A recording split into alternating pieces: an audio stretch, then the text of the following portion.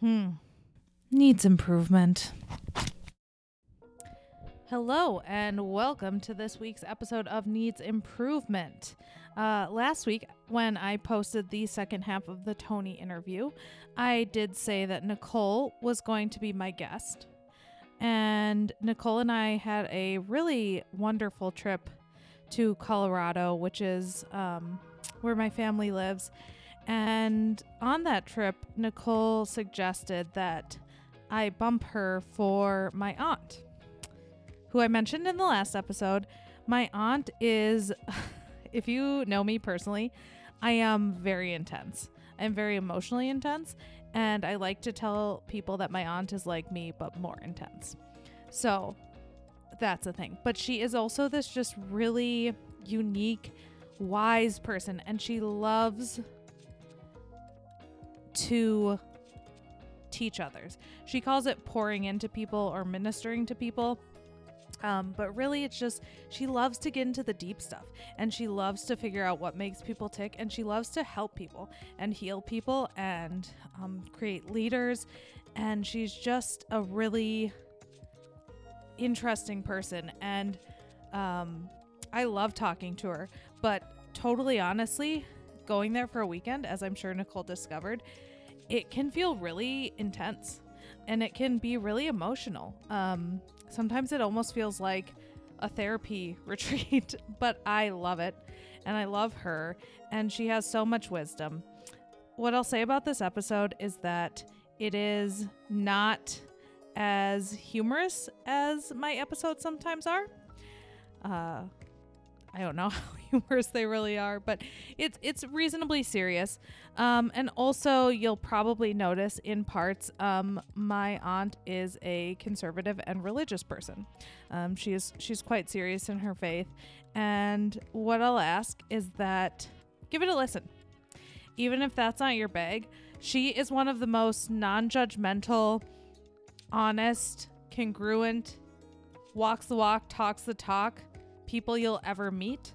And I think that if you can look past your political or religious differences, I guess I'm just assuming that a lot of my friends and listeners are maybe people who have differing views.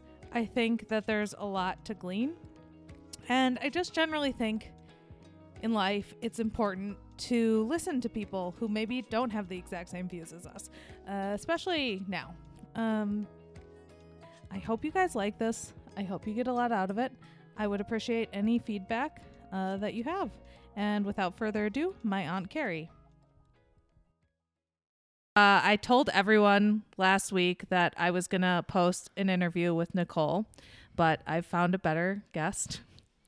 Nicole's getting bumped for my aunt, who I brought up something you said to me on a previous podcast. So we'll get into that. So people who listen might be familiar with the aunt who gave me a piece of advice that I talked about. In any case, my Aunt Carrie, last name redacted, never try to find her. I wanna know ya. Start out with an easy question. What is your favorite emoji? The smiley face. The smiley face. Just the straight smiley face. The really cheesy one. Mm-hmm. The big smile. Yeah, that's great. Do you use a lot of emojis? I do. Do you also talk into your phone to make those emojis? I do. Yeah. Does your husband make fun of you like my husband makes fun of me? He does. Yeah. Okay. This is getting somewhere. I have, what are some of the other good light questions I have? I'm really excited to ask about but that comes after. What's your favorite emoji? What would the title of your autobiography be? What would the title of mine be? Mm-hmm. Oh, that is a tough question. Man. I didn't give her any time to think about this. Oh, yeah, that's a good question. Oh, God. My life is but a vapor. I don't know. Oh, yes, we did talk about that. What would you do with your life if money wasn't an issue?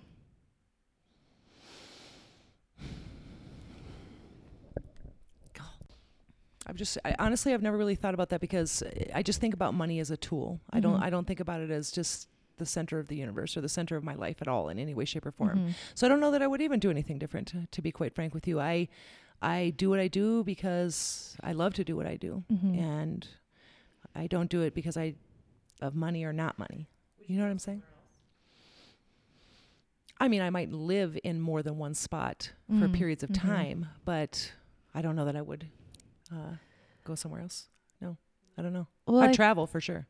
I think it's interesting because last night you were talking about how you never see yourself retiring. And I also never see myself retiring, but not because of money, just because I like what I do, but I don't do it for money. I like what I do because I like meeting people and helping people. And I think you do what you do because you like helping people, not because you love cleaning. No, that's correct. Although I maybe you love like to cleaning. develop leaders. I like to give people an opportunity to be able to grow, an environment to grow that's challenging to them, but yet, satisfying. Because even though it's just cleaning to some people, it's not to me. Yeah. Cleaning is super powerful, right? Like cleaning makes people really feel is. differently. Oh my gosh, it is. It's absolutely a necessity. There's just nothing like going into someone's life and fulfilling a need that they have, and the great satisfaction of walking away knowing that you did your very best by them. I think that helps you sleep at night. It makes it's kind of warm and fuzzy. And I won't retire because it's not about money. I think it's about just going home and not having a purpose. I think that's what that's about for me. And I think people live longer when they keep that purpose. Absolutely. I've seen it in our industry. Yeah. What is something that you used to believe that you no longer believe? Oh, it's a hard question. I need a podcast producer all the time. Nicole's like highlighting Oh, there's so many. all the questions that she thinks I should ask you, which are questions that I ask other people. But yeah. No, this is good. It's just there's so many answers to that, and I just would want to pick which one would be the one that would come. Oh, sorry. Which one would be the one that would come to me? Was there something that you were told as a child maybe that was kind of outrageous that... I think that I grew up in a very small community, and I think that I grew up in a bubble, and I believe that, honestly, I know this sounds really bad, but I think that I believed that for the most part people were good. Everything was good. And I think that I pretty much got slapped in the face when I got out in the road to find out that, we're all flawed. We're all broken vessels and pots at some point, and we all have a story. And often those stories are tragic, and I don't mean to be so pessimistic or cup half full, or empty, I should say. But the truth is, it is. There's a lot around us that is, damaging and hurtful and sad and broken. And I think that that's something that I had to come off of the clouds and realize that this is life. This is real life. And there's lots of stuff out there. Yeah. I think you could see that you were pessimistic. You could say that if you didn't know you, but I think you've used that I'm the eternal optimist. As a calling to change that and to help people. Yes. So you see that, but you don't just sit back and say, okay, let's wait to die because everything sucks. No, absolutely not. For sure. I even though I see that, I would like to think that I'm an eternal optimist, that things can always be better. Things can always improve. We can always be a work in progress. The environment that we're in, as well as the people that we are, can always be a work in progress. That's why I think that I love to develop leaders, because I can see what someone could be, and I want to help them to realize that. Do you think that there was a defining moment when sort of the rose-colored glasses came off when you left your small town? Was it when you came to Colorado where you were like, oh boy, this is not great? There are a lot of stories I could tell you where it was a process. It was a journey for me for those rose-colored glasses to come off. I can remember I was walking at 11:30 at night right after I met my husband. I was Mhm. probably 22, I think. I was around 22 years old. And I was walking at night in probably not the best area of town with my headphones on because I like to walk for exercise. Mhm. And I had walked to the gas station that he was working at the time, which makes me laugh, but that's okay. And he said, "What are you doing? You can't do that here." I'm like, "Do what?" He's like, "You cannot walk like that." And as soon as I left, I was walking up the street, and this car went back and forth, back and forth, back and forth, and back and forth next to me. And I realized in that moment that, oh my gosh, I'm not in the small town that I used to be anymore. Mhm. There, Yeah. So that was a rude awakening. I trusted people that I shouldn't have. You know what I mean? I learned those tough lessons. I put myself out there. And so I just think it was a journey. I know this is a tough question, and maybe this isn't the right question. No. I'm sorry. Well, But I think that it's the rose-colored glasses come off over time. I don't think there's one incident that I could name that would be the answer. You know? have you ever shoplifted? Absolutely. And I've gotten caught. Oh. Yeah. How I've old actually were you? stole money out of somebody's house and gotten caught. Oh wow. Yes. I I know. was I involved like in stealing $5,000 out of somebody's house. when. 2 weeks apart. I got caught for shoplifting, and then 2 weeks later I got caught with stealing that money. How old were you? I was 15. Wow. Yeah. Starting young. $5,000. Look, I'm not going to say you're old, but this was not today's $5,000. This was No, this was back in that day. This was a long time ago, $5,000. Yeah. And that's a lot of money. It's a lot of money. It's a lot of money. Yeah. Was there a purpose? You know, I think that we were raised pretty poor and we didn't have, and I know that it sounds bad, but I wanted, and I was entrepreneurial even as a young kid. I cleaned houses and I split wood and I washed windows and I babysat and I did whatever I had to do to make money. I paid for my own school supplies very young, my own school clothes very young. So some of it was out of necessity, and I think that I saw that as an easy way out because it was a guy's house that I was cleaning. Okay. And I found out that money was there. He didn't keep it in the bank. He kept it there. And so I started stealing a 20 here and a 20 there and a 20 here and a 20 there. And since it was so easy, I was like, oh, wow, you know. And then I brought a friend over and she saw how easy it was and she started doing it. And then another friend and she started doing it. And then another friend and she started doing it. So the four of us were siphoning this money off. And pretty soon, before I know it, was $5,000. I didn't personally steal $5,000, but between the four of us, we stole $5,000. Wow. Yep. And that's how we got caught. And I'm so glad. It's the best thing that ever happened to me because I've never stolen again. It was very traumatizing. I had to lock the screen doors where I was babysitting so my mother couldn't get through to kill me. Oh, yeah. Yeah. I wouldn't be pleased with my child. And also I know grandma, and she for sure has a temper, so I can imagine that ooh, But you know, that those was- things are the best lessons in life. I'm glad I learned that at 15 and not 25.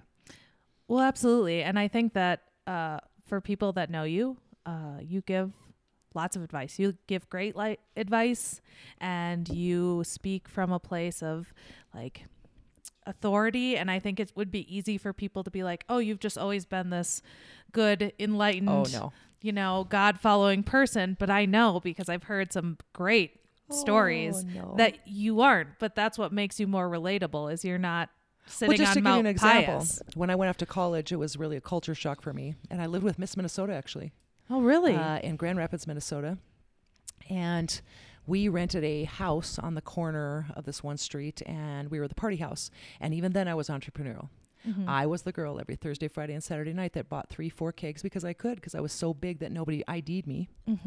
And I would buy 3-4 kegs, and I would sell $3 a glass until the beer ran out, and I would make about $90 a night Wow. on the side. And I did that for 2 years, almost 2 years. You were always hustling. I was always hustling. I like that. Yeah. I mean, that's not even that bad though. Like that's just like good. I would hold clean- WWF tournaments in the yard. I love wrestling. Oh, I did a lot of things. I used to race my car. I had a 76 Cutlass Supreme with Oh, a 4-barrel wow. carburetor and a pretty nice muscle car, and I would race that. At one point in my life, I decided that selling weed was the right thing to do, and I bought a big giant gallon baggie stuck full to the gills of weed, and I sold it, broke it up, and sold it. Then I decided I didn't want to be a drug dealer. Oh, Just no, I am not a perfect. One- I've done most of the yeah. drugs Yeah. except for shooting up. Oh, yeah. Well, good. But you Yeah. know, in all honesty, so no, I think it is easy for somebody to look at and go, "Oh my gosh!" If you know, as you change in your life, it's easy to look at somebody and look at them in that snapshot in time and go, "Oh my gosh, that's who you are." Mm-hmm. But everybody's got a story. Everybody has a story of pain and brokenness and decisions that we've done and made. And I could tell you some just stories that would probably curl your toes that I have done that I'm not proud of. Mm-hmm. I could tell you stories that have happened to me that I'm not proud of. But all of these things are part of who I am today, Yeah. and I've just moved on from them. And so today, people who meet me would never guess that these are some of the things that I come from.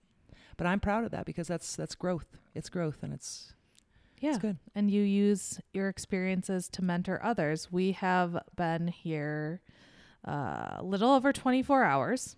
And Nicole, how much of those 24 hours have we spent talking about and bettering ourselves and coming up with business plans and learning about the Bible? And it's been a lot of those hours. And that's, you talk the talk and you walk the walk when it comes to, as you say, pouring into people and mentoring them. I believe in that. Yeah, you absolutely believe in it. I saw you doing it to someone else before we even started doing it. Yeah. I wonder sometimes if when we're not here, like, are you just doing that to everyone else too? I do. Yeah. Anybody that comes yeah. in front of me, Yeah. anybody who will listen, Yeah. because I believe in that. I know. I believe that it's just healthy. It's wonderful experience. It's something that you can share with Mhm. somebody else. Do you think your kids get sick of it? I do. I think that my children would tell you that they get wary sometimes, but I also think that both of my children would tell you that I have mentored them in their lives, and they would have no one else. Mm-hmm. Well, I agree, but I can also see that sometimes it's nice that my mom just says, "Wow, I'm sorry, Erica, that really sucks." Yeah, my Period. daughter says that End to of me all the time. sentence. My daughter says that to me all the time. She says, "Mom, you know, sometimes I hate that you always are forever the counselor Mm-hmm. and the mentor. I just want you to be my mom just sometimes. But then every time I think that I want that from you and you do, it leaves me empty." Mm-hmm. So she tells me that. That's She so said, "I just want you interesting. one time to say, that's okay that you did that." And I say, "Nope, can't do it." Yeah, but It's okay though. It's okay It's- because if that's the legacy that I leave behind, I'm okay with that. I want to leave a legacy. mm-hmm. I want people to know what I stood for. I want people to know that I fought for what I believed in, not just for myself, but for others, and that I shared and imparted the very best that I could, the good stuff, not the bad. Mm-hmm. That's what I want. If that was on my tombstone, I'd be okay with that. I think it will be on your I hope so. tombstone. We were laughing. Don't worry. I will outlive both of you. I'll make sure good things at your funeral. I'm going to live forever.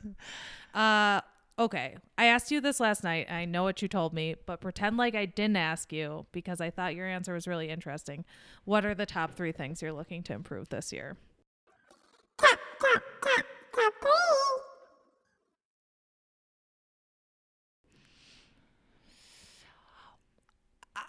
So I don't set goals like that for myself. I have a word every year. There's a word that just, I feel like with my faith, I feel like just God leads me to a word every year. And then that word manifests itself all year long in so many different ways, every arena of my life, whether it's relationships to my workplace, to my emotional health, to my spiritual health.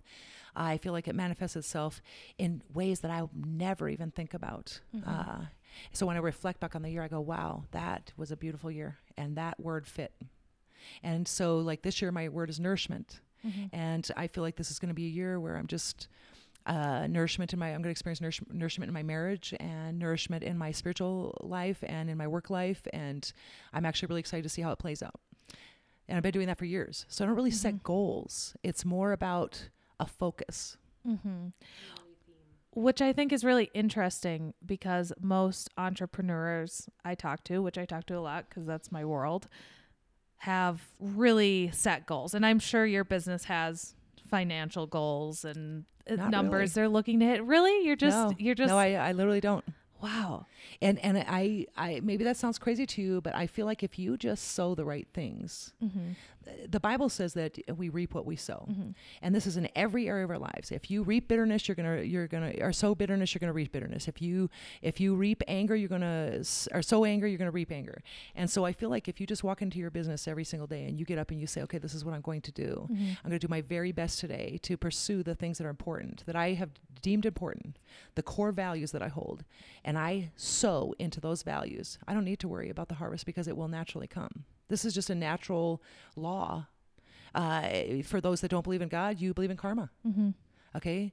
Every religion has this principle present, that you reap what you sow. Do you want to, if you give it, you're going to get it. So that's the thing. Why would you have to worry? Why would you set about these goals? Because here's the thing. When you don't achieve those goals, then you have spent so much emotional angst, so much of your wasted time obsessing over things that you didn't even have any control over to begin with.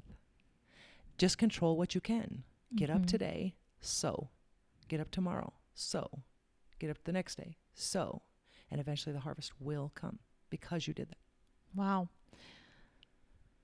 You should listen to my last podcast, which you won't because, spoiler, neither my aunt nor uncle knew what a podcast was until today and yesterday.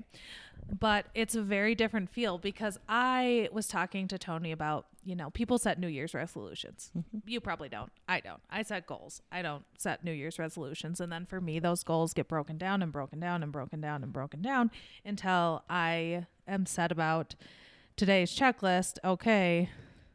Like this is one of the checklist items, right? So if my goal is to do 26 podcasts this year, one every other week, then I know that I might get sick some weeks or I might go on vacation. So I have to have this much stock of podcasts to be able to hit that goal. And so for me, this idea that I could just get up and be like, oh, well, I'll just sow and then the podcast, like, do you have any practical sort of like day to day? Because I know you're a checklist person. I am absolutely. So how are you sort of like cultivating those checklists and making sure you get everything done to be successful? So many times in your life, your greatest strengths can be your greatest weaknesses. And so in my life, I'm an extreme planner. I am. And I am absolutely a checklist person. And I spent countless hours beating myself up because I didn't get everything on my checklist. I spent countless nights losing sleep because I left 3 things on my checklist that I didn't get to that day. Or I roll them over into the next day and I roll them over into the next day, and then I obsess and I obsess and I obsess and I obsess and I put off important things in my life, and I take my life out of balance to pursue that checklist. That is unhealthy for anybody. And so I had to bring into balance for my own well-being and let go of this fantasy world that there was going to be an end to that checklist. There's no finish line. That checklist will grow. It'll be heavy at times. It'll be thin at times. And I get to put what's on that checklist. I do. So I control what I can. What's going to go on my checklist? I'm going to do my very best today. But that's it. And when I put that checklist down for the day, I'm going to be okay with what's left on that. And if things happen, because here's the thing, Erica, we can make plans, but what happens when life happens and things happen in our lives that take us away from those things, take us off the path that we put for ourselves? What then? A lot of people will crumble down to the ground and lose their minds. I'm not going to do that. I'm not going to lose heart. I'm not going to lose hope. And I'm not going to go down those roads because I've done that, and it's unhealthy, and I've had ulcers over it, and I've had sicknesses and all kinds of things that happen, and this is not healthy for anybody. So I'm not saying don't be the planner or be the checklist person. Just realize, put it in perspective, that take those skill sets that you have being that checklist person, being a doer, getting it done, but put it in perspective so that when you don't accomplish everything all the time, it's okay. You're okay.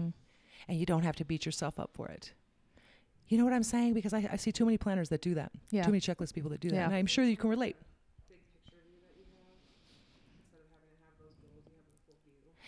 Yes, I am a big picture thinker, and I think that is something that not everybody has the skill set. So when people will talk about these, I call them puzzle pieces. So when people are talking about 3 puzzle pieces in the puzzle, and they say, well, this is happening right now, Carrie.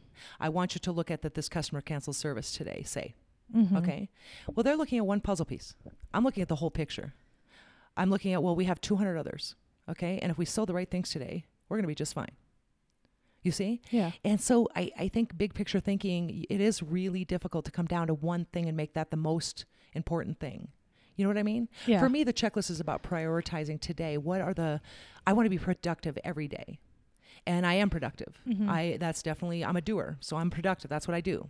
And I want to be productive every day. So I will set out before myself daily things. These are the tasks that I'd like to get done. These are the people I'd like to talk to, because people matter. They are not things. They are not part of my checklist. They matter. Their feelings, who they are. So I'm going to put some relational things on my checklist. I'm going to put some tasks on my checklist. I'm going to put some downtime maybe on my checklist, because you have to be in balance. And I'm going to do my very best to accomplish some things under each of these categories every day so that I can sleep at night. But if I don't get to all of them, it's okay. Yeah, you still It's have to be able to okay. sleep at night. Yeah. That's all I'm saying. So if in the year 2020, I don't get to everything that I wanted to do, I'm okay. It's not that I don't keep checklists. My word, nourishment, does not mean that I'm not going to have things that I'm going to look at that I want to accomplish. I am going to accomplish those things, but I'm not going to obsess over those things. More, I'm going to look at nourishment and how does that theme this year play into these areas of my life, and how can I use my skill sets to accomplish some of that in my life in balance? Because I think that helps you to be much, much more emotionally healthy. When do you come up with your word, or does it just come to you? How It does comes that to me. process work? It absolutely comes to me. I have never, ever picked my word. My word is just usually by the 1st of January, somewhere. This year I got it in October. I just was sitting there one day and this word popped into my mind after watching some sermons and some different interactions in my life. And this word popped into my mind. And then all of a sudden, this word was just everywhere I looked. And I just started pondering that and contemplating it. And I was like, that's my word. That's it.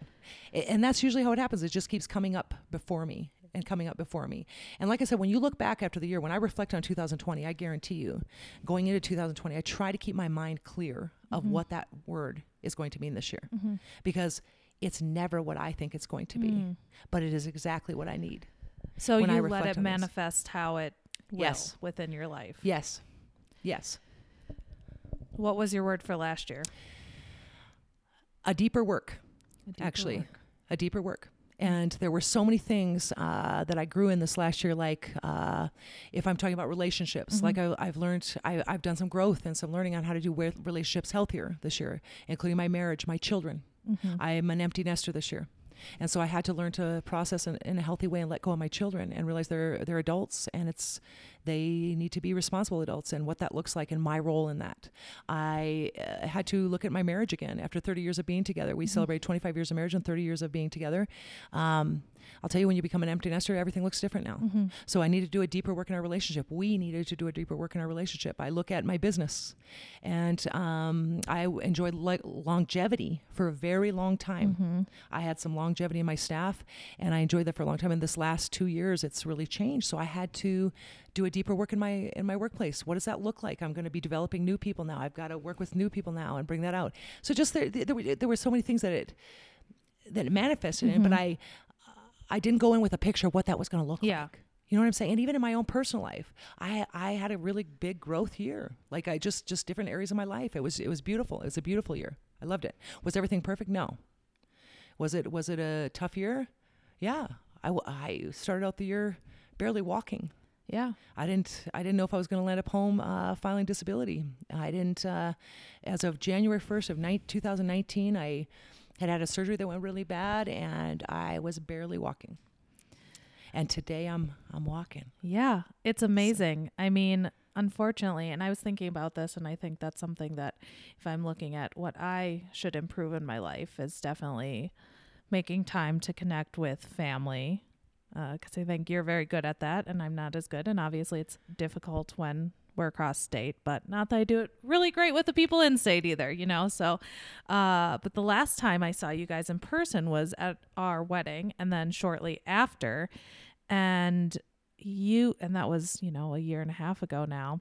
And you had almost not come to the wedding because your foot was so bad. You had a fake toenail that was being glued on. I know.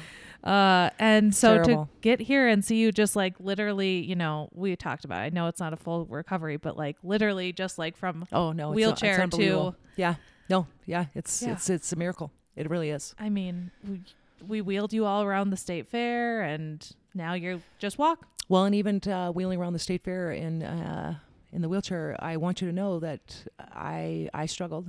I Mhm. did emotionally. I had a breakdown while I was there. I did. I really struggled with that. My husband, who was my saving grace through that, got right down in my face. He said, "You stop it. This is new life. This is how we're going to do this from now on, going forward.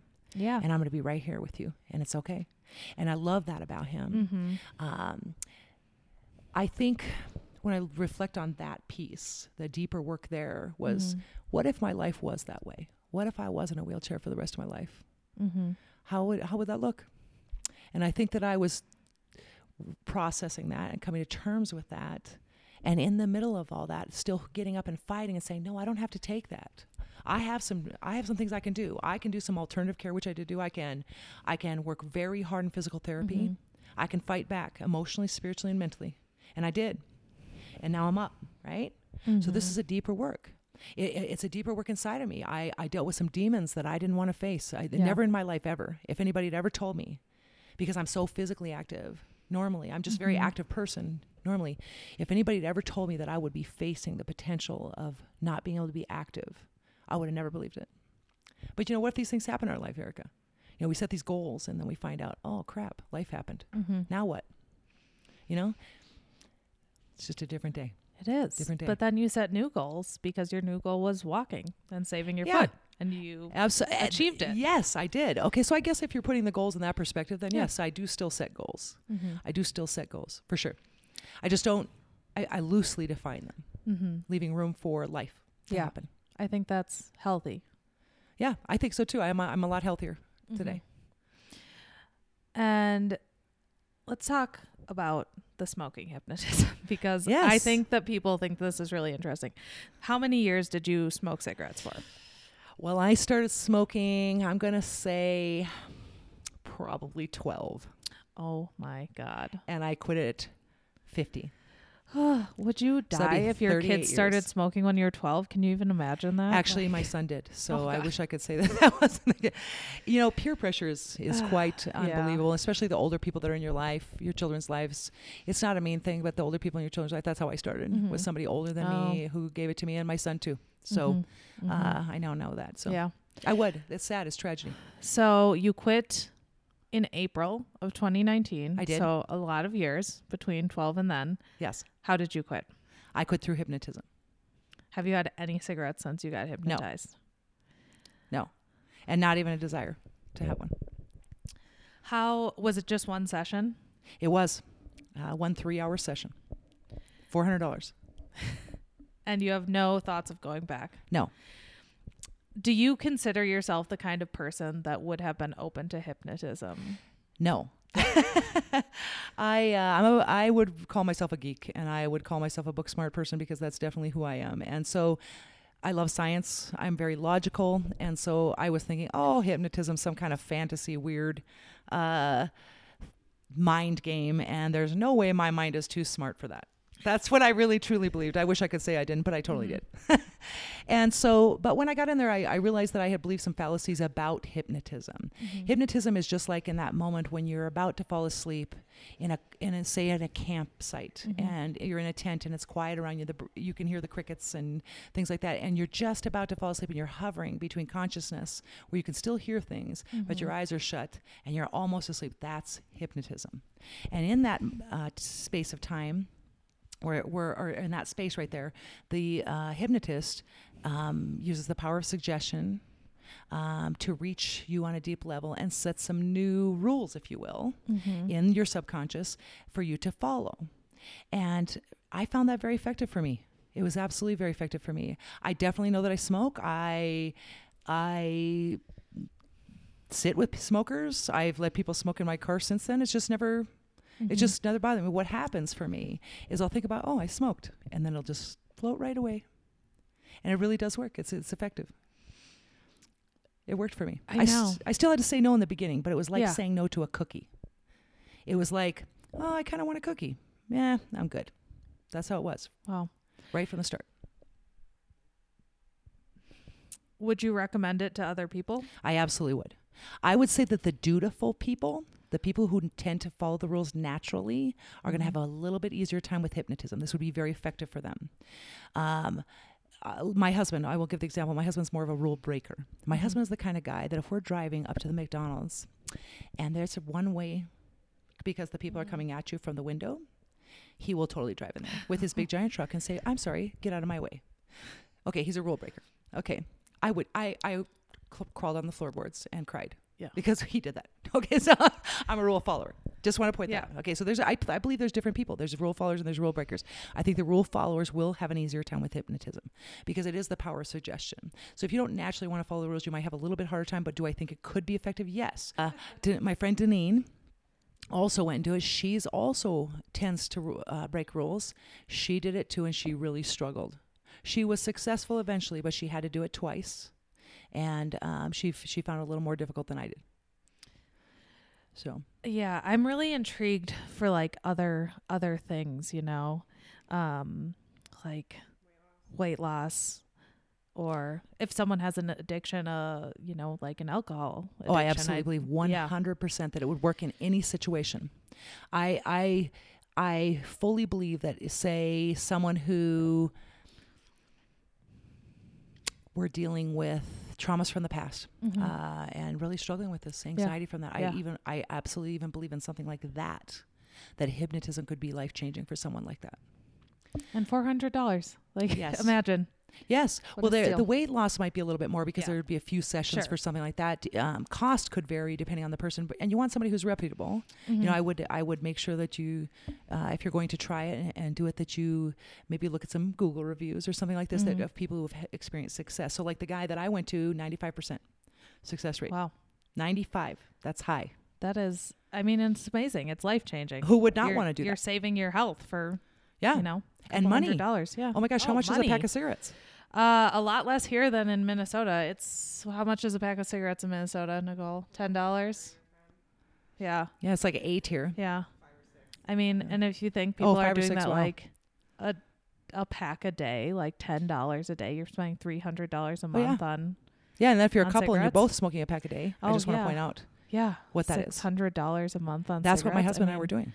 that's- We were when we quit smoking. I bought by the carton. I think I paid like $6 a pack, and my husband was paying $7 because he'd buy it by the pack. So this is $13 a day. Wow. Take that times 30. That's $400. That's a car Yeah. payment. Yeah.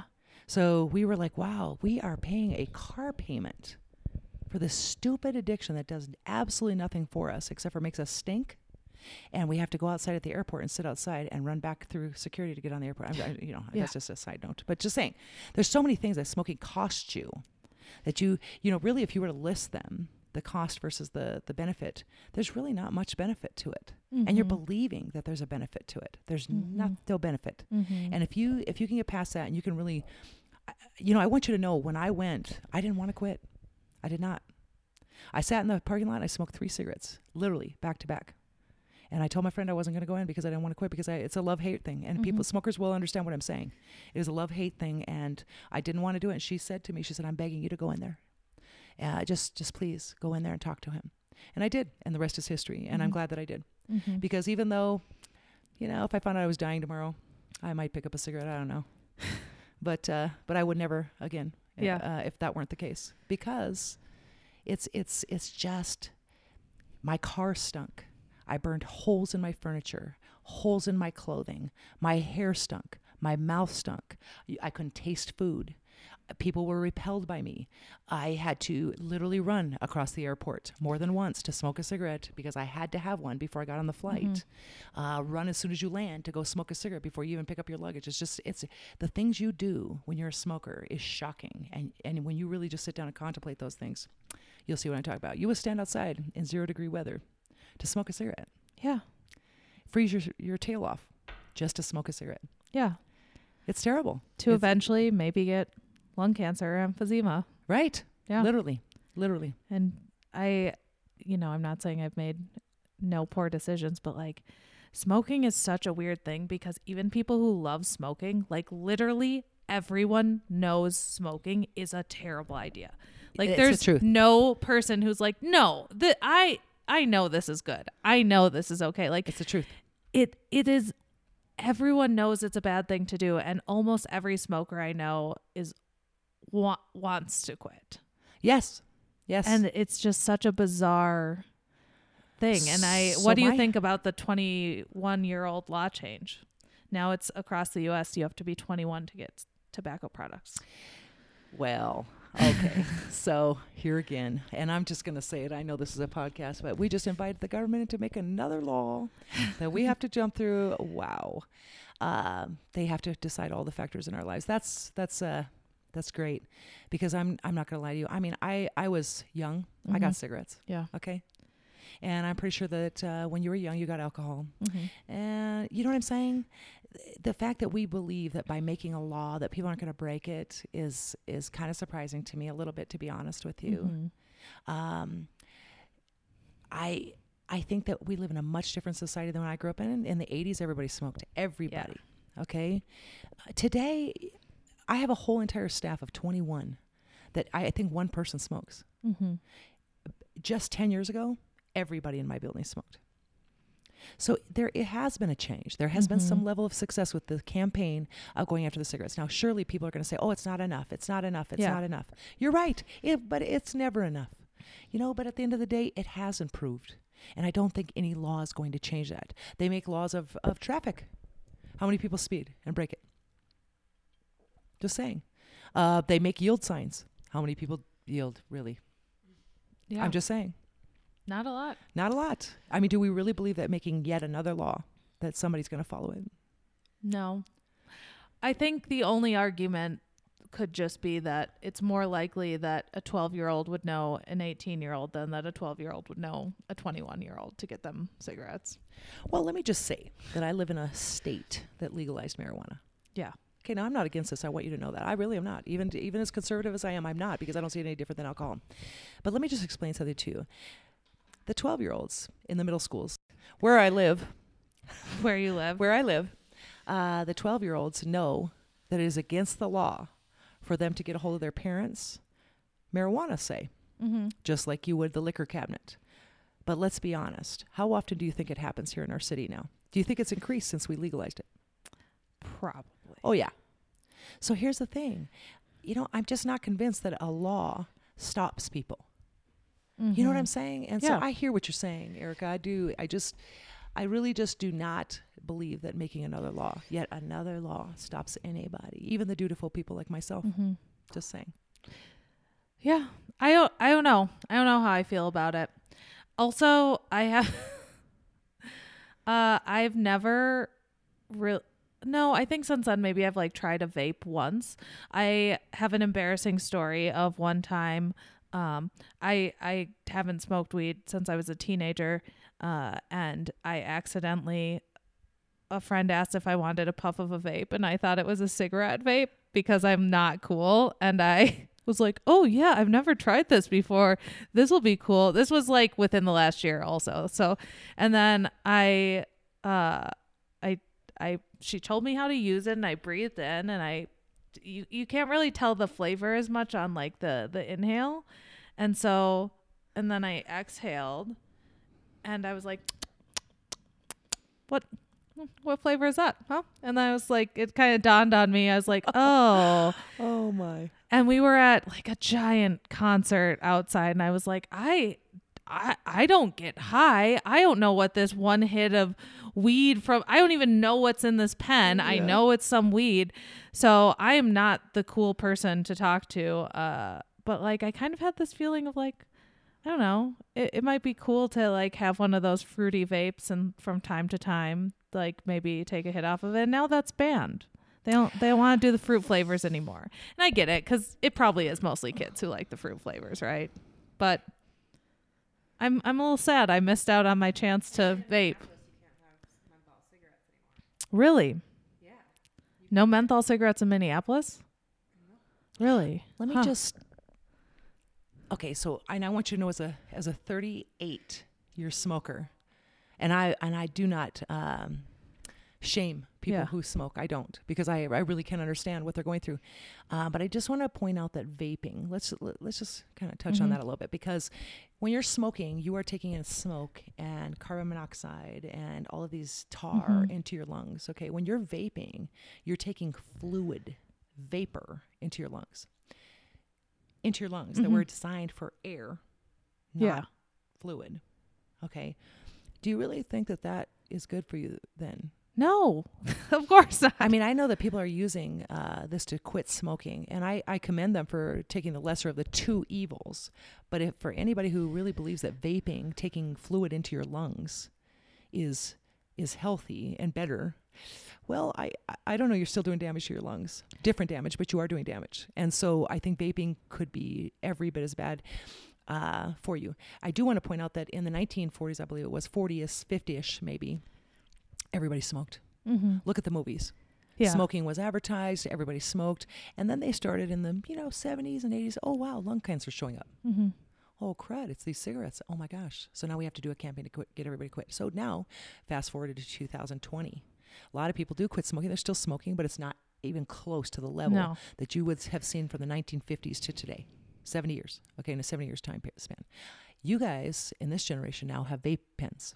So I suspect in the next 50 to 70 years, we're going to find out the damaging effects of those vape pens. This is every generation. Well, people are dying, and it's weird because and it's young people, but then they're saying, well, that's like, I guess all those are linked to, they can trace them back to weed cartridges that had vitamin E in them, and that there's something, I don't know. It does seem like it's safer to just not mess around with it, but I think they're going to find out more than that. I think that that's just the tip of the iceberg, just like smoking. Yeah. They didn't know right away. You're There wasn't using a body enough part data for something that it was not designed to do. So I'm pretty sure that that's probably not super healthy for you. Yeah. Well, And again, I don't. I missed shame my anybody. chance to vape anyway, so I'm not trying to shame anybody, because I really do understand. I do. And my husband used a vape pen to quit smoking himself. He did not do hypnotism. He did a cold turkey by using a vape pen a little bit here and there. And it was a battle for him. And so I really do understand, because it's smoking is really about the hand to mouth fixation, your hand to mouth fixation, just like eating, smoking, sunflower seeds. I don't know. Just think of anything that you use your hands to bring to your mouth. And this is a habit all of its own. So I didn't find the nicotine terribly hard to quit. I found the hand-to-mouth fixation, though, was the difficult piece every time that I tried to quit smoking. And so I feel like that's also what the hypnotist went after, was getting rid of that hand-to-mouth fixation, including vaping, including eating, because this is what smokers often do, is pick up food, pick up a vape pen afterwards. And you still have not addressed the whole problem, just only part of it. And then people feel like they gain weight. And so they end up going back to cigarettes, and then. And I can honestly say I did not gain 1 pound, not 1 pound from that. Later from a cruise, but cruise, that's cruise weight. But that was like 6 months after, so it had nothing to do with the quitting smoking. I promise I did not gain 1 pound. I'm very intrigued by this hypnotism, and I think a lot of people should try it. The other thing that I know a few people who've been really successful doing, and I don't know if you heard of this, but it's another thing that sounds like on the surface like, whoa, why would that work? There's a book written by this man, and it's like you're supposed to read it, and while you're reading it, you can like smoke. It'll even tell you in the book smoke, and I almost think it's maybe some of the stuff that you talked about, like in the first hour that he talks about, like breaking down your beliefs, your and how the brain inaccurate works. Beliefs about why you're smoking and why you need to keep smoking. And I know multiple people who have read this book and then never picked up another cigarette. Well, I love it. It's bizarre. But I could Google it, and maybe I will Google it, but not right now. Well, I know people who've quit cold turkey. I know people who've quit with a vape. I know people who have quit through hypnotism. I know people who quit with Chantix. I know people who quit with patches. I say this, whatever works for you. Yeah. Everything's not going to work for everyone. Everything is not going to work. We can't fit everybody in a box. No. So this just worked for me, and I think that it would work for the people who are dutiful like myself effectively. Okay. I'm very intrigued by this question, but I think, and the book is Alan Carr's Easy Way to Stop Smoking. That's what it is. But curious what you're going to say. What do you think the biggest mistake you made in the last year was? Oh, man. God, these are hard questions. That's hard. They're deep. Yeah, they're deep. Which is okay because I'm a deep person, Yeah. but I'm not very good at being put on the spot, I feel like. Yeah. So the question is, What do you think the biggest mistake you've made in the last year was?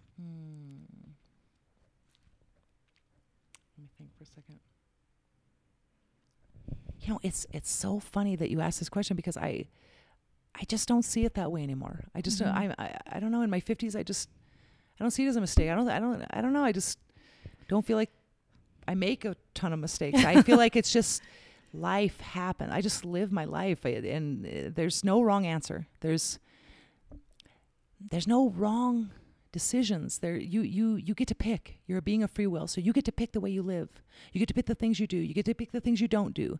You learn that everything you do has a consequence to it, both good and bad. A good consequence, a bad consequence. So I believe if I picked up smoking, there's benefits to smoking for me that I might believe personally. But there's a lot of disadvantages too. I might pick up exercise. There's benefits to exercise, but then there's some disadvantages too. I might start eating all fruits and vegetables, and there's benefits to that, but there's also disadvantages to that. You see what I'm saying? I don't know that I know there's now I don't even have really regrets. I think there's decisions that I made that have not been the best decisions that I could have made in a situation, but I don't know that I would call it mistakes. Do you know what I'm saying? I don't know if that makes any sense to anybody. It does. I think that people tend to feel that way more as they get older. I think so. I think because you just realize that there's so many things that you endure, you go through, you enjoy, the whole gamut of emotions that you.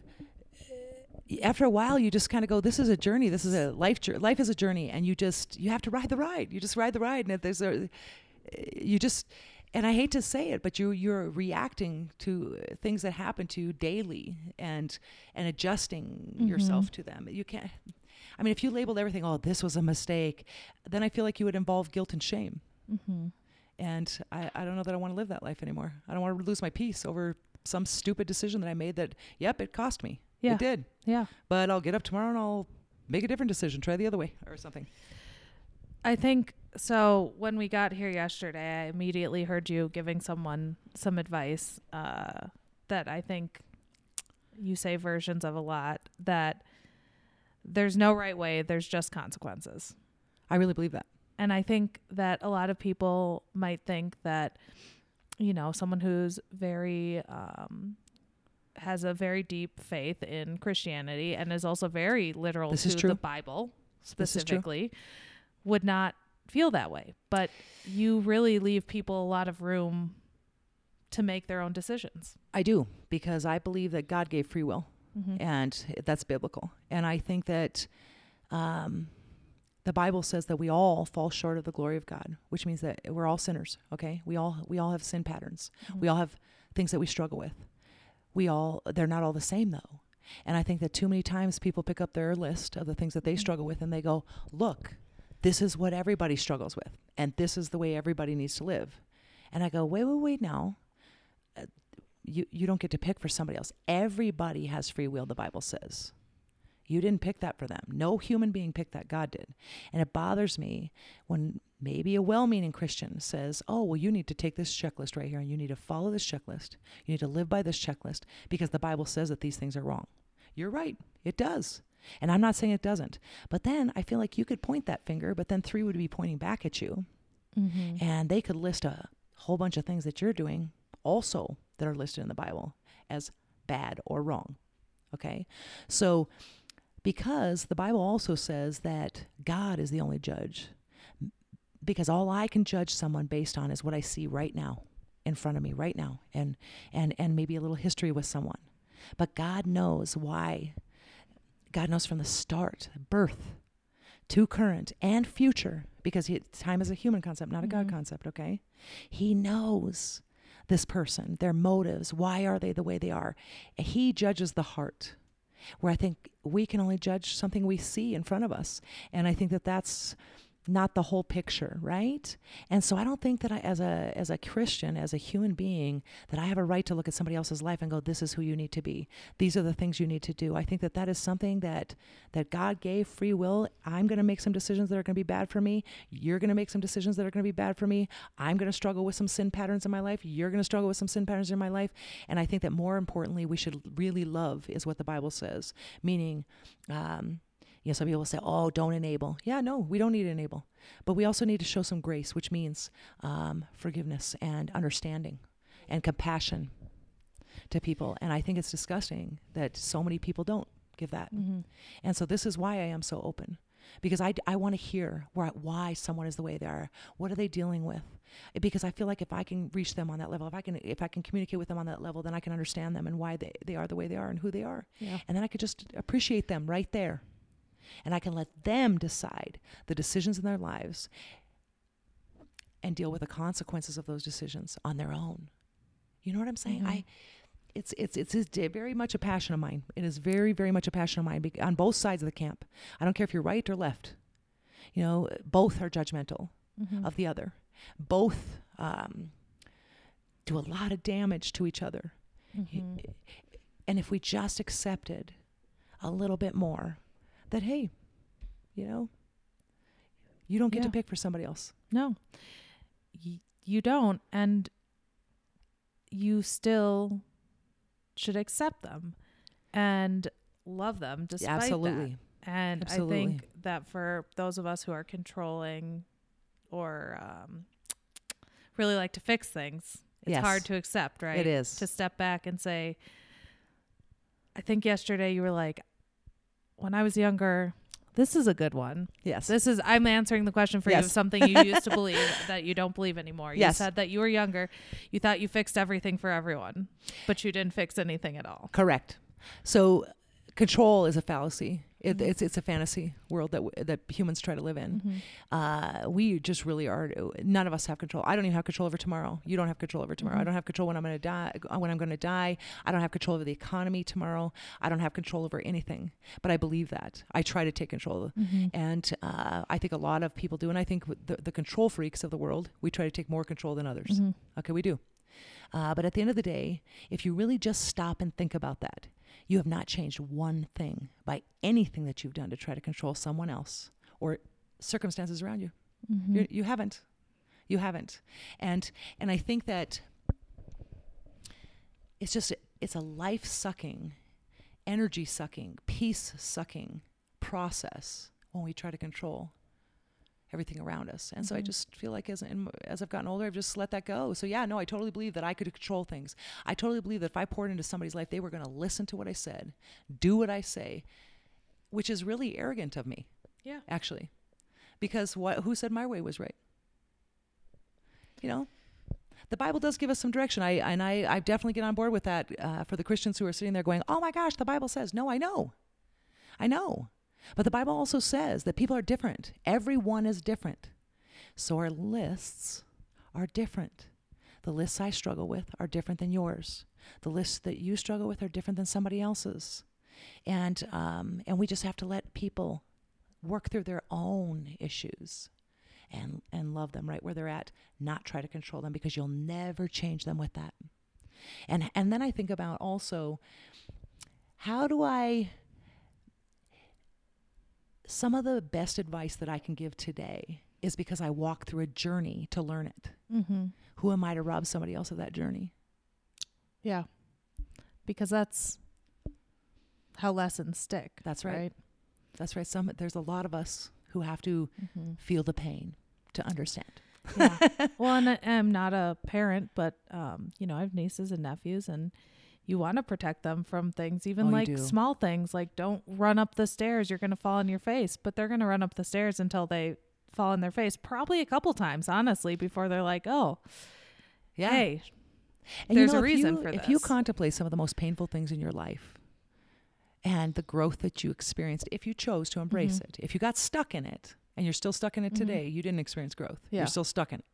But if you moved through it healthy Mm-hmm. and you contemplate it today, that pain was very intense, and that's what you're trying to save your loved ones from and everybody around you. But here's the problem. That moment, that pain is what made you who you are today. Do you understand what I'm saying? You can't save somebody from that because you're actually thwarting their growth. Yeah, you can't. But No. it's very hard to watch our loved ones. It is. Man. Me too. Yeah. It's, and I can't even imagine having kids, how difficult that is. Yes. And, if someone were to sit down, a 16-year-old Erica, and say, oh, Erica, this guy that you have a huge crush on, that's not going to matter. Yes. It doesn't matter. In the You grand will scheme. get old. You will date lots of people. You will get married to someone else. And like this. And do you really want to get married at 16? No, and that's the thing, right? Is that you don't want your kids to get married that young necessarily. I know No. one of your kids is married very young, and they have Yeah. a wonderful, loving relationship. But for most people, that's not the story. No, that's the right. person that they're dating That's in right. high school isn't going to be the person that they're still dating. Well, and just so you 20 years know, from now. when I asked my son that question, he was 19, she was 20, and I asked him that question, is she the one? He said yes. He didn't even hesitate. And I saw it. Yeah. And I said, so if she's the one, then this is it for you. And he said yes. And he didn't hesitate. Mhm. So I think, if I'd asked 16-year-old Erica, is he the one that you're going to marry and be with for the rest of your life? You probably would have said, wait, what? No. Yeah. Yeah. True. But he true. didn't. He didn't. And I think, knowing him in obviously not nearly as close of a way as you, I think he is that kind of guy. And some people are, right? But that's not everybody. This is a great That's- example of there's decisions and consequences. So Yeah. I know lots of high school sweethearts who are still married today. Mhm. I actually do. I know at least 2 handfuls of people who met in high school and are still married today in their 50s, happily married. Okay. Mhm. I know people who got married in their 30s who are divorced Mhm. 2 years later. I know people who had kids at 16 and 15 years old that are wildly successful and healthy, happy, whole people with grandchildren, maybe even Mhm. great-grandchildren on the way now. Okay? Yeah. And I know people who waited till their 30s who had kids who kind of botched it. Mhm. So here's the thing. There's no wrong answer. Yeah. And who are you to look at somebody else's life and say you shouldn't be married at 19? This is babies marrying babies. What kind of statement is that? Yeah. Because you arrogantly believe that your way is right. This is the problem with society, isn't it? Yeah. We're trying to And- control everybody around us and tell everybody how to live. We don't have the right. And we don't really know if that's right. Are there consequences to having babies at 19? Yes. But are there benefits too? Oh, Yeah. they're going to be 49 years old with their children out of the house in the prime money-making years of their life, Yeah. enjoying their own money and resting and sleeping in, while the other 50-year-old is at home with a 4-year-old Yeah. That'll be me. or 6-year-old. Okay, right. Tired. And so- really and tired really, with my really, money. really, really just tired. laying in a bed of my Yeah, money. but then you tired. hire a babysitter and pay Yeah. them $25 an hour and you're good. Okay, Yeah. so there's no wrong answer. Yeah. It's just decision. There's different. consequences to those decisions, whatever that looks like. And you But just have to people- decide what works for you. People have such a hard time accepting that for other people, Yeah, and myself included. I'm not. There's going to be certainly some above Christians that this. are going to go, ugh, because I tend to make the Christians mad, honestly, even being a Christian, and I tend to make the liberals angry. But So. I don't know. I think you're a great Christian. I, as you know, do not Well, thank you. I appreciate believe, that. and because we've been around and around this many times. But that's the thing, is that we can come here and I can tell you, well, I just don't believe that, and here's why, and here's what I believe, and then that can be fine. It can, And- because I and appreciate hearing that from you. Frankly, people on both sides aren't really capable of having those kind of conversations. Which is tragedy. Yeah, right? Because how will we ever get anywhere if nobody is willing to sit down and actually talk about what you Yeah. believe and then go, hey, it's okay that you believe that. Yeah. It's okay. And it's okay that I believe that. And your checklist doesn't match mine. And I'm not saying, because here's what a Christian would say. Here's what an extreme Christian would say right now. They would say, oh, it's terrible. It's tragedy. How could you tell her that? Because she's going to burn in hell. Okay, here's the thing. That's not what the conversation is about. The conversation is trying to understand who you are and where you're coming from. And trying to show a little compassion for that. And the fact that you are a human being that can logically think and come to your own conclusions and decisions, and that you have free will of your own. And I'm just trying to hear and understand who you are and where you're coming from. That's it. Okay? And you're doing the same for me. Why can't we as human beings sit down and have these conversations? Why? Without trying to convert everybody to what we believe and what we need. Maybe there will be a time and a place for that. Maybe. But if there isn't, that's okay too. You know what I'm saying? I don't have to save everybody around me. I'm not called to save everybody around me, but I am called to love everybody around me. Read the Bible. Mm-hmm. Read it again.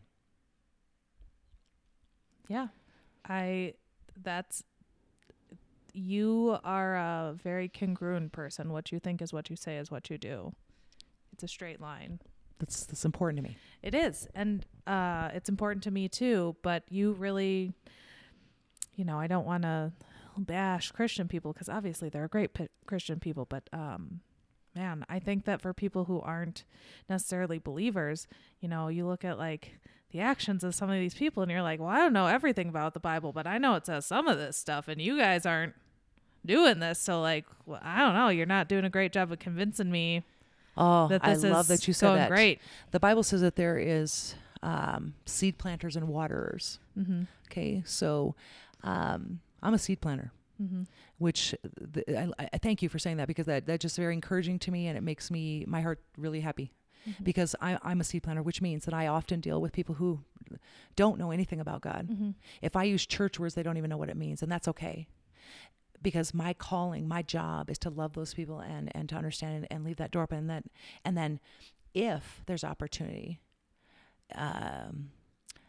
to share the gospel of Jesus Christ, then that's what I would do. And if there's opportunity where God wants to work through me, then that's what would happen.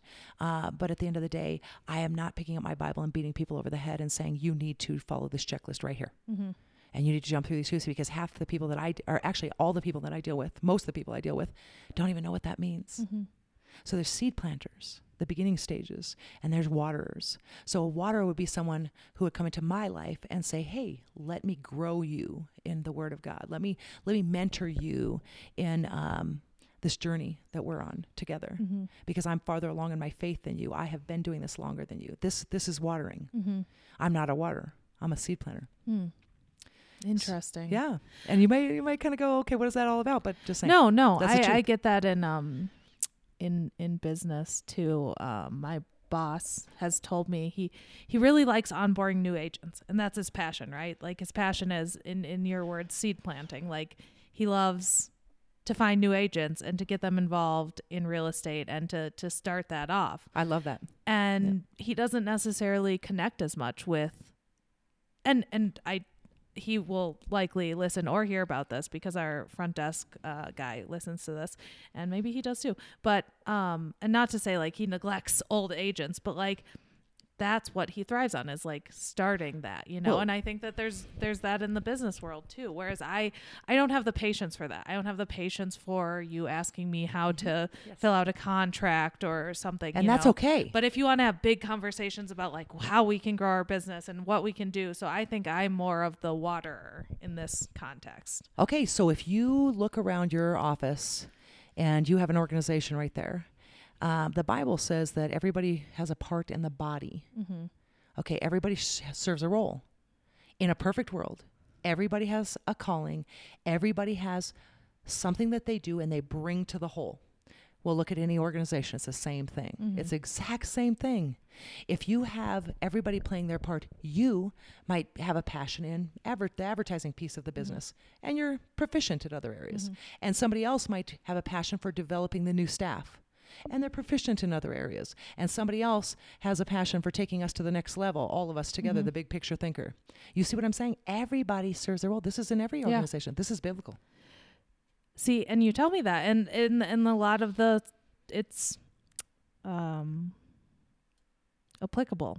That's where I'm looking for. A lot of it is applicable to life. It's just the belief part that I'm working on. I'm going to tell you, I think a lot of people who are shut off to Christianity and the Bible, we're just like what you said earlier, because we don't often live the way that we expect others to live, because we really believe sometimes, well-meaning, I understand, but we really do believe that our sin is not apparent to everybody else. So we go and we say, oh, look at you, point, and this is what we need from you. You need to follow us. You need to do this. You need to do that. And people don't like to be approached like that. No. Okay? And honestly, if we were really being honest Christians, we don't like to be approached like that either. No. But it's funny how we can kind of hold that standard of others around us, but not even hold ourselves to that standard. You see? And so this just does more damage It just does damage. And then you have a lot of people that look into the Christian community and they go, oh my gosh, yeah, I don't want to be like you for this reason and this reason and this reason. And here's the thing, you're fake, you're phony, it's fallacy. Lots of people do that. Yeah. And oftentimes when I sit down with people and I say to people like that, I go, you know what, here's the thing though, they're sinners too. Yeah, you're right. They fell short. They did. Mm-hmm. But the more important piece is there's been very, very few people who have answered this question for me the way that I would like to hear it. I will say to them, have you actually read the Bible then? So if you're going to bash it, if you're going to bash Christians, you're going to bash Christianity, you're going to bash God, have you read it? And I don't even think I've ever even met one yet that has said, yeah, no, I actually have read it. Most people go, no, actually. So maybe just give it a chance. Maybe first read, and you will read, and you'll go, oh my gosh, that person totally did that, and they shouldn't have. You're right. Mm-hmm. But then don't you become them and point the finger and go, oh, look at you. You know? Yeah. You know what I'm saying? Because then you're guilty of the very thing that you don't like. Right? Yeah. Yeah. I'm going to be honest. I'm probably not going to read the Bible anytime soon, but and that's okay. I also am not going to bash it. You've read some parts to me. I have some loose ideas. I don't there's think so many things that are applicable. Yeah, Erica, no, like and I you just agree. said. I think that there are so many things that are applicable, but like, you know, there's a difference between like appreciating the Bible and being a Christian. I think, you know, and that's obviously, okay. you know. And that's okay. Listen, it's all good. So this part is towards the end. We've already talked for longer than I was going to keep Sorry. you here. No, it's fine. I feel bad keeping you because we kept I'm a you up talker. till 4 It's a.m. okay. last night. You're feeding my monster. Frivolous failings. Frivolous failings. So what are some of the more lighthearted things you'd like to improve? Like my example is always my car's a mess. And I'm perpetually being like, I'm going to. Oh, I definitely have these things. Okay. So listen, I like to be realistic with myself and my flaws. I really do. One of the things that I'm terrible at is being late to everything. Oh. I even walk into my own office late. Yeah. Which is terrible because my employees are sitting there and I'm not. You know, I just self-loathe on this so much. I hate sitting. I hate wasting any minute of any day. And that's what that's about. And so I will literally pack every second of every single day with as much as I possibly can. And unfortunately, I leave no room for error. And error happens all the time. And so that's something I have to let go of. That's a fantasy, a pipe dream. Then I can fill every second of every day and still live my life and be on time to things. Mm-hmm. I have to leave room for error, for life, just like Nicole's I do in my goals. freaking out because this is literally me. This is literally Yes. me. And when people ask me why I'm late, I like try to explain this to them. And they're like, but just leave earlier. And I'm like, I can't leave. No, it's you. They don't really understand. Like, I'm not sitting around. I'm not just like, oh, fuck, I was watching TV. Correct. Yeah. No Correct. room. I do the There's same no thing. room for I do error. the same thing. But you know, this is kind of like the smoking thing and the hypnotism thing. It's something that we believe, that we've made decisions. Yeah. At one point, in a moment where we made a decision, like say, I'm never going to wait on these people again. And then you don't. And your behavior then follows that decision. And so you have to kind of go, okay, this is something I'm believing wrongly, because I'm not looking at the other side of the coin where I'm being disrespectful of other people's time. Yeah. And I'm not setting a very good example in this area of my life. And if somebody were to ask me, another one is, that I interrupt a conversation a lot. Mm-hmm. I would love to change that, but I can't. And the reason I can't is it's not that I'm interrupting, it's the motive with which I interrupt. Mm-hmm. Let me explain it in this way. It's something I want to work on, though. It's a frivolous little thing that I want to work on. My husband people would say that I am the one who talks the most. I am. Mm-hmm. But my husband is the better communicator, which is fascinating. I will take 100 words to just puke out of me something, a concept or something that I'm trying to share. And my husband will literally walk in the room and say, so you mean 1, 2, 3, 4, 5 words. And I just want to shoot him. Yeah. Because not literally shoot him, but you know what I'm saying, figuratively. Because I hate that he can do that. My brain does not work like that. I wish so bad sometimes. He's an internal processor and I'm a verbal processor. Mm-hmm. So I have to puke the 100 words. Yeah. I'll start with this very rough, ugly place, and then I'll come down to what I want to communicate eventually. I do. Mm-hmm. And I get in a really good place with it. And that's a good thing. So I have to have these people that I can verbally process with. But beyond that, I interrupt people who are talking like my husband. Yeah. Because my brain does not function like that. So my husband will say 60 words. And in that 60 words, there were 25 facets on the diamond, on a diamond. And I go, wait, I'm back at facet 1. Wait, what? So you just communicate that way too fast for me? Stop. Okay, tell me more about that. Then he can go on to the next facet. Yeah. And this is what the interrupting is about. It's not about competing to share more ideas. It's about trying to understand or partake in the communication of something back and forth. And the person that I'm communicating with is a very skilled communicator, obviously. And so I have to slow that down a little bit. That's what interrupting is about for me. But it is something I want to work on because, I know this sounds really weird, but maybe I just need to get a tablet of paper and as they're talking and take notes. Oh. And then come back to the notes. I don't know. Yeah. Because I don't ever want it to come across as disrespectful to somebody because that is surely not my motive ever. Because I really do care about people. Yeah. And so those would be a couple little frivolous things that I need to work on. Yeah. I also, this might be shocking, resonate with this. And it's very difficult, and I try to be, for me, the only thing I find helpful is literally physically just being like, keep your mouth shut. Like I Put cannot something in it. control the impulse. Yes. So I'm just like, I'm feeling the impulse to speak, but I know that I should and let there the is some of person that too, finish, for and sure. I'm just going to physically keep my mouth shut until, but I've never thought of it in that light of, I think I just want to fully explore every idea. That's what I'm talking about. I want to study the diamond. Yeah, I want to study more of that facet. He wants to tell me 5 little words about that diamond and be done with it. And I need to understand every facet of that diamond. Yeah. Because that's just the way my brain works. That's exactly what I'm saying. And so then it's like you're doubling back, and then at a certain point you get lost. I mean, several times last night we were all sitting here like 2 a.m. and we're like, wait, what? Yes, I know. We're talking about I know. a drive-through at Wendy's, and I don't know how we got here. And I'm all over we the just board. lost. Yeah, I'm I a do verbal too. processor. My husband is always like, you can't finish a story because in the middle you're like, Squirrel. oh, and then this other thing, and then this other thing. But I'm always just trying to give people all of the information. But I do think some of it, if I'm being honest, is narcissism. I do think sometimes I want to, I have something I want to say to the person, and I think they're going to be interested in it.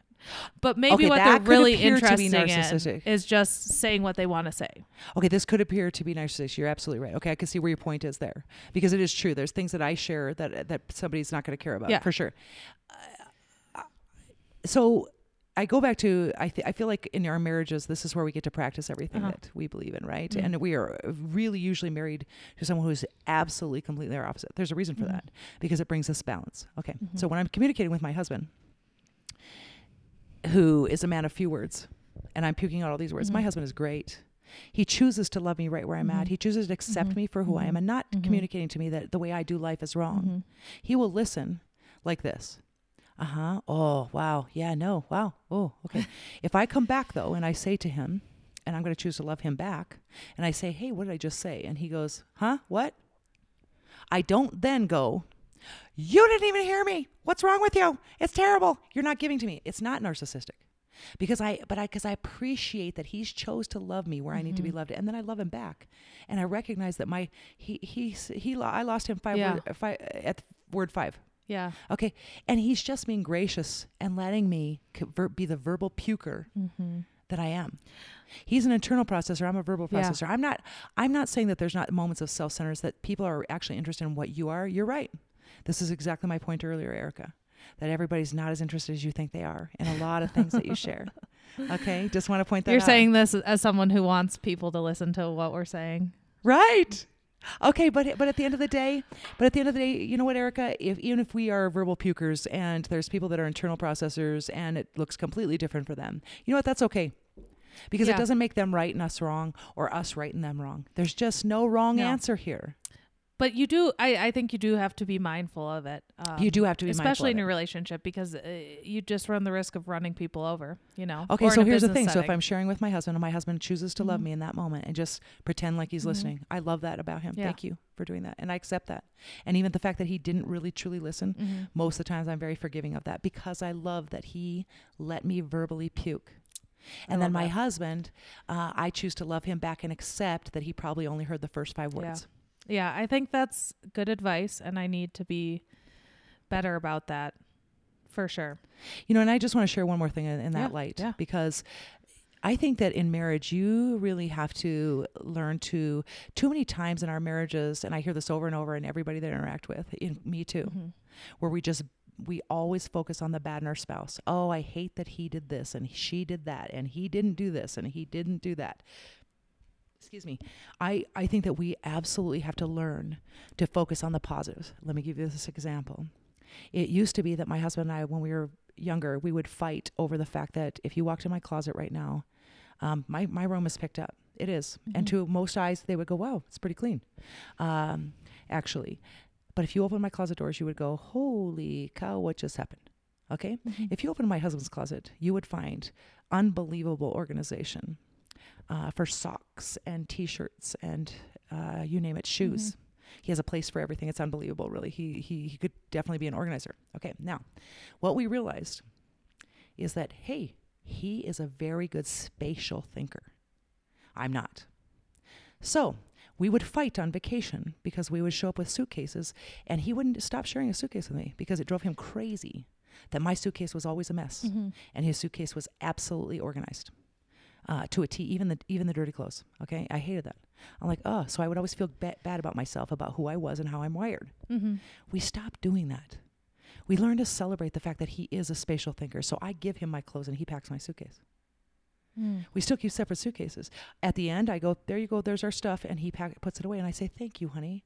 And I reward him with my mouth and say, thank you so much, and appreciation and awe, sit in awe of him Yeah. instead of complaining. We stopped fighting about it and we started learning how to celebrate it, the same situation. Now, if I am the shopper, my husband does not shop. My husband does not buy anything. No, Mhm. he does not buy me a gift. Nope, ever. Yeah. Never. He does not. Mhm. And people go, oh, and we listened to that for years. And so we would fight over this. We would fight over, oh, how dare you? The man is supposed to do that. The man is supposed to do this. The man is supposed to do that. There's no wrong answer. We stopped letting that control us. And I just do it. I bought Mhm. our wedding rings. What's wrong with that? You know what I'm saying? Yeah. There's nothing wrong with this. There's no wrong answer. So we started celebrating the fact that I happen to be a very good shopper. Mhm. I have a black belt. Okay, and my husband is terrible at it. I sent him with $22 one day. Or I sent him to buy milk, butter, bread, eggs. No joke. He came back with $4 organic eggs. He came back with a half a gallon of organic milk that cost him $4. He came back with butter, Mhm. not margarine, Yeah. not tub butter, a butter stick. Uh-huh. Okay. And then he came back with this bread that he paid $4 for. He spent $22 actually in total for something that would normally cost like less than 10. Yeah.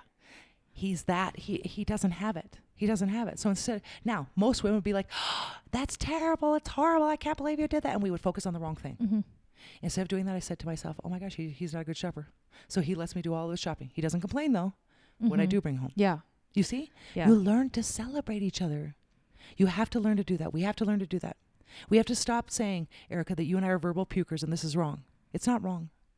If we're using it for self-centered purposes, Yeah. and then you need to back it up. Mhm. And there's times that you definitely need to do that. But at the end of the day, you also need to contemplate, hey, this is how I do life. It is. And I need to be okay with that. Yeah. And you'll have a lot more peace in your life. A lot more. In your marriage too.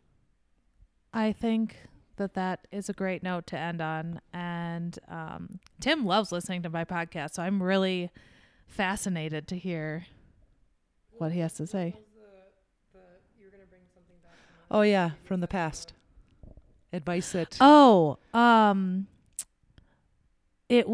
was talking to Tony about being vulnerable. This is actually a conversation that we had earlier today. And we kind of, it's in terms of celebrating each other's differences. I think we hashed through it. And I was saying that, years ago you had told me that people see you as really authentic and maybe even vulnerable because you are really honest about your life and the things that happen. Yes.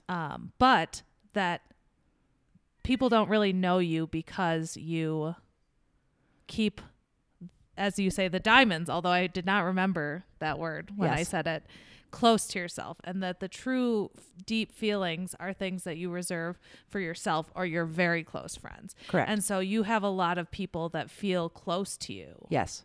that maybe you don't. I don't mean that in a bad way, but this is what Tony was saying, that she has a lot of people who feel close to her that maybe she doesn't feel close to, but they feel close to her because she gives them this authenticity that they're maybe not used to from other people. And I said that I used to think like that. I used to be very like that. And I used to think that was a really good thing. And now I'm not so sure. Yes.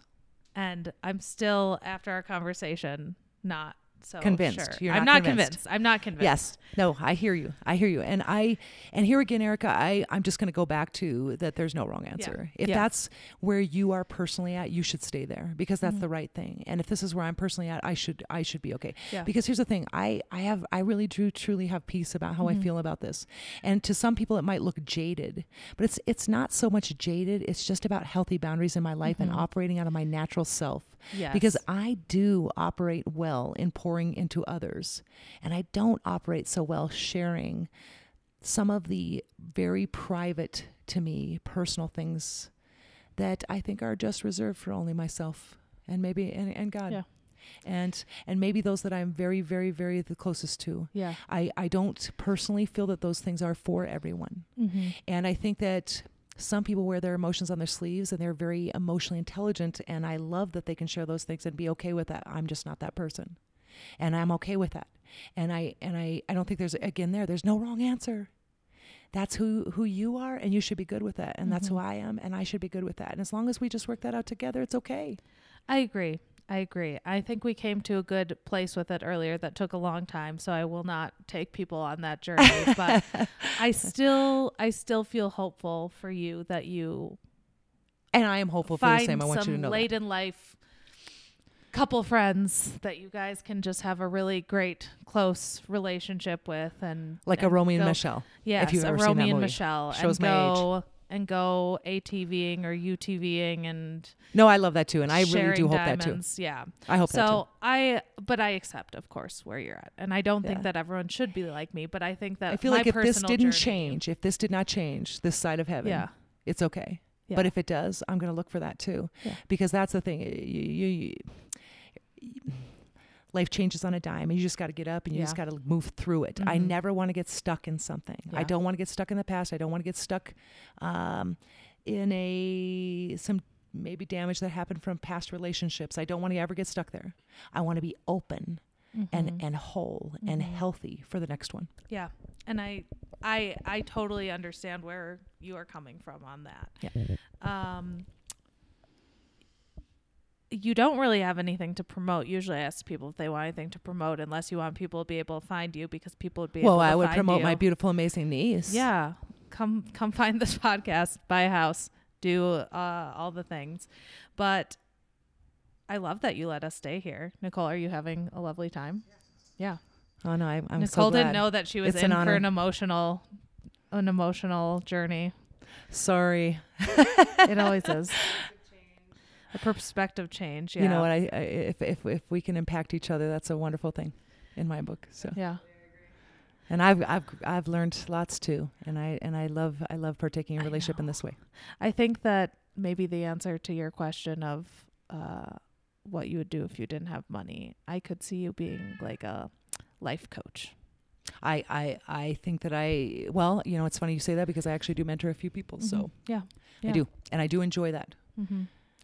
Okay. Well, I feel like there's no end to this, so who knows where I'll cut this out and probably put in something at the end promoting myself, so you don't have to listen to that now. But we're gonna eat dinner probably. Yes. Yeah, and maybe call my grandma and be a good person.